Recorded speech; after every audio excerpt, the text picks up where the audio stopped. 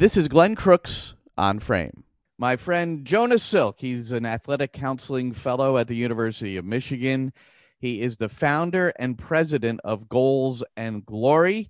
And formerly, we worked together at the Players Development Academy in New Jersey, PDA. We coached together there. And Jonah is doing some fantastic things with the athletes at the University of Michigan. That's going to be a major part of our discussion, some of the things that are going on with athletes in general, not only during the pandemic, but beyond. For instance, Michigan women's soccer, they were not allowed to participate in the Big Ten tournament due to COVID.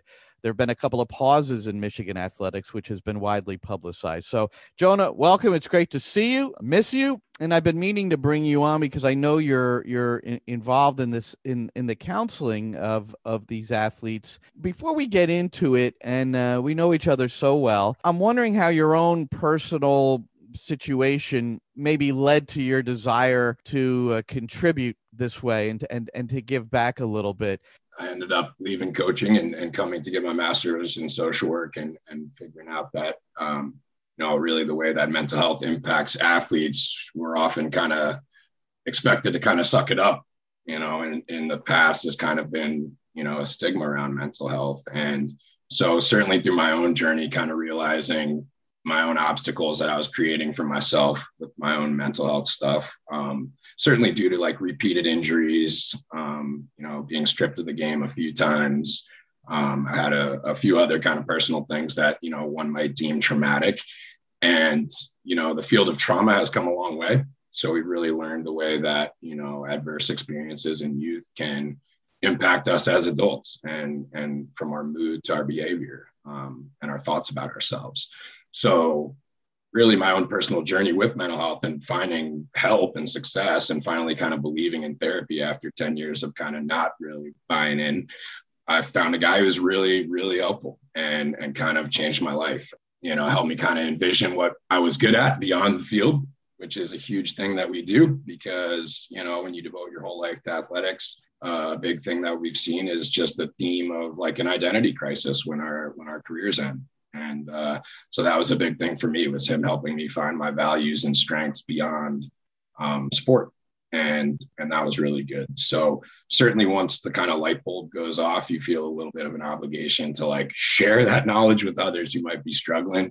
And certainly working with youth and certainly the privileged youth as well, just felt like there was a bit more to do to help kids perform and just feel good on and off. That was kind of my summary of how we got here. Well, you made this decision to go there and study the field, and this is prior to the pandemic, and then the pandemic strikes. You're obviously involved pre-pandemic in the different issues that athletes have. How did the merger of that and then the pandemic add on to the adverse situations for athletes? Wow, we're still in it, so it's just it's insane, really, that it's been a bit over a year now that this happened. And sure enough, I was in my master's degree and almost done. So I had mostly an in-person experience, but we went virtual for the very end and didn't have graduation and went from doing in-person therapy to teletherapy. And certainly the pandemic, as we've known, from the shutdowns you mentioned, I can't speak real specifically to Michigan or my athletes, but I will speak to the whole NCAA at large and what we've seen. And even with the high school athletes, just a huge uptick in mental health symptoms and reports. And I mean, you recognize in the media too, just even the impact it's having on high school kids. I don't want to just harp on the college level because often these kids will have more opportunities to play, not always, but high school kids, a lot of them, like that was the end of their sports career. We discussed a little earlier, just the impact of injuries and being away from the game and the impact that can have on an athlete's mental health. And you look at what the shutdown and a pandemic of, some kids who didn't get to play their sport in a game, a contest for 400 days or something like that. It's almost like a huge collective injury type situation where we're all kind of stripped of the game. And it's definitely, it's been a very hard year on everybody, but athletes, you can see the way in which it's just made a forceful change on their lives. What's an example, Jonah, and we're with Jonah Silk, athletic counseling fellow at the University of Michigan. What's an example of a kid that's developed stress throughout all this, and it's really impacting their lives. What's an example of what you can say to them to help curtail that a bit? I think it's been an interesting time because we're also trying to practice what we preach really hard, and seeing it everywhere, from speaking with my parents to teachers at the school, to our athletes, to my fellow clinicians that I just, had my master's program with. And we're really looking at, we were almost forced to shift gears in what we were doing therapeutically to try to, find something where it's like, you know what, you're right. This really does suck. There's no beating around the bush here. Like, this sucks, but what can we do about it? And really trying to shift our goals and focus on what our core values are and how we can still pursue those in the present moment. Right. And really try to avoid too much worry caused by living in the future and futuristic thinking too much, and not living in the past. And you indicated before I pressed record to start the interview, you talked about not just athletes, and you just referred to your fellow clinicians. There's parents, essentially.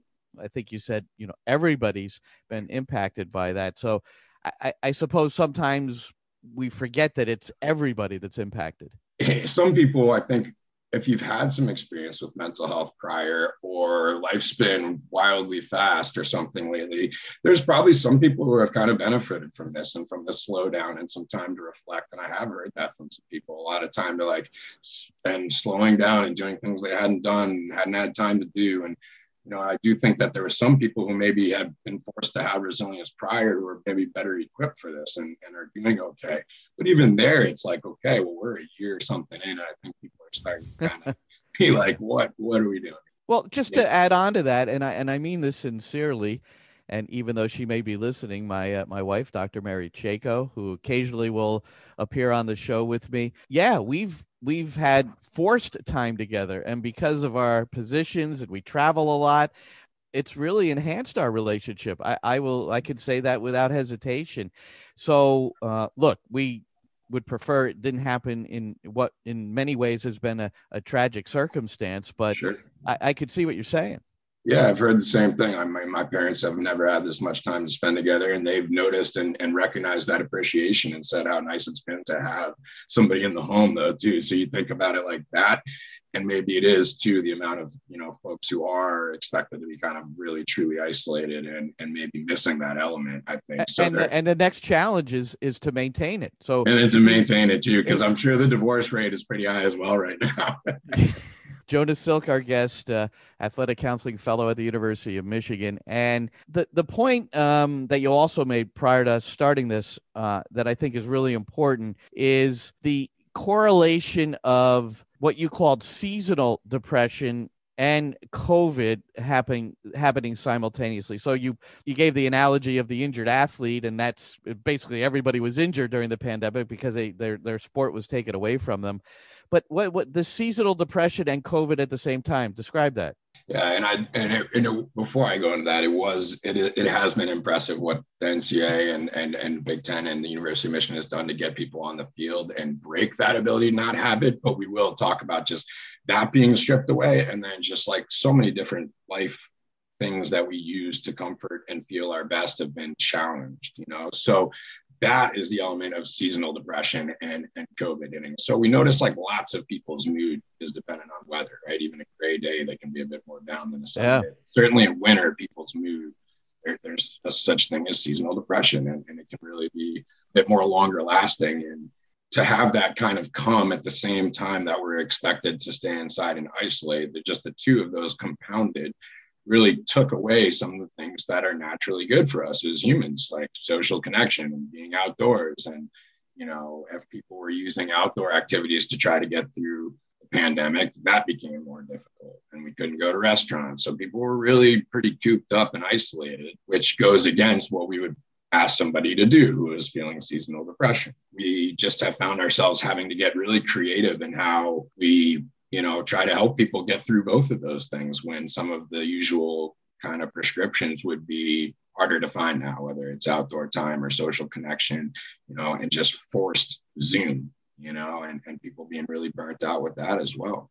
Well, Jonah, you are the president, you're the founder of Goals and Glory. and you've come on to talk about that in the past, but I don't want to assume people remember. Describe what it is, why you founded it, and how there might be some correlation between Goals and Glory and what we've suffered through during the pandemic. Well, and I truly appreciate you giving me the time and space for that, Glenn. I think it's an obvious way to give back to the sport, and I love and recognize the privileges I've had, and despite some of my obstacles, definitely the privilege and opportunities I've had throughout my life. But at the core, it's really about what we've talked about today, which is like destigmatizing help seeking amongst athletes, making athletes know and feel it's okay to go get therapy. Simple as that. Through that, we find that writing is therapeutic. And then it also, through telling stories, is able to inspire other people who might be struggling. So at the core, Goals and Glory is a writing contest. It's share your story, where we want to inspire others and share your story. You're going to get a shirt and kind of like a relationship with us no matter what. And then you have a chance to win a scholarship as well. So right now we have a $1,000 scholarship available and a $500 scholarship available. And we're really, of course we love donations, but we're doing okay. Like, we're very small and humble with that. So what we really want right now is contributors and student athletes that we can help. So we've written 3 scholarships in 3 years, and one to somebody that you and I shared dearly, a good friend of ours, Mahfouz, who's doing great. Well, his story is unbelievable, right? Mahfouz, refugee, homeless. Dusk got him involved. The Brooklyn Italians got him involved a little bit in terms of soccer, and then he developed some familial relationships there, but not even knowing the language. And a year and a half later, getting accepted at Fairfield University, and he's currently on the soccer roster there. It's really quite it's heartwarming. He's an inspiring kid. I mean, he does immigration law, like internships. He, is very, very humble and like wants to spend his life trying to help other people and give back to kind of what he experienced. He's somebody who deserves to be recognized. So it's pretty special. And that's what we want to continue to kind of find. What you're seeking, really, individuals and young people, it takes a lot of courage to tell your story if it's adverse, and it might even put you in a position where you showed weakness. So the sharing of that, can you just describe how that could help others? Sure. And to help themselves. It is kind of uncomfortable to be vulnerable like that. But we also find that like facing adverse stuff, like telling the narrative and becoming comfortable with it and processing it is a huge part of healing. So it can be therapeutic, and it should be written in a way where, this is something that these people have generally overcome or have dealt with. So it isn't weakness as much as something that to me is showing like a resilience. So I think we're looking at high school aged kids, who are athletes and want to be part of this mission, want to kind of show that they understand the impact of what they experienced and how important sports were related to it, and wanting to kind of inspire others and destigmatize help seeking. And so it's been really cool that all 3 winners we've had so far were like totally on board to share their story and wanted to help other kids and really wanted to be part of the mission too. And in turn, we've maintained a relationship that's important to us too.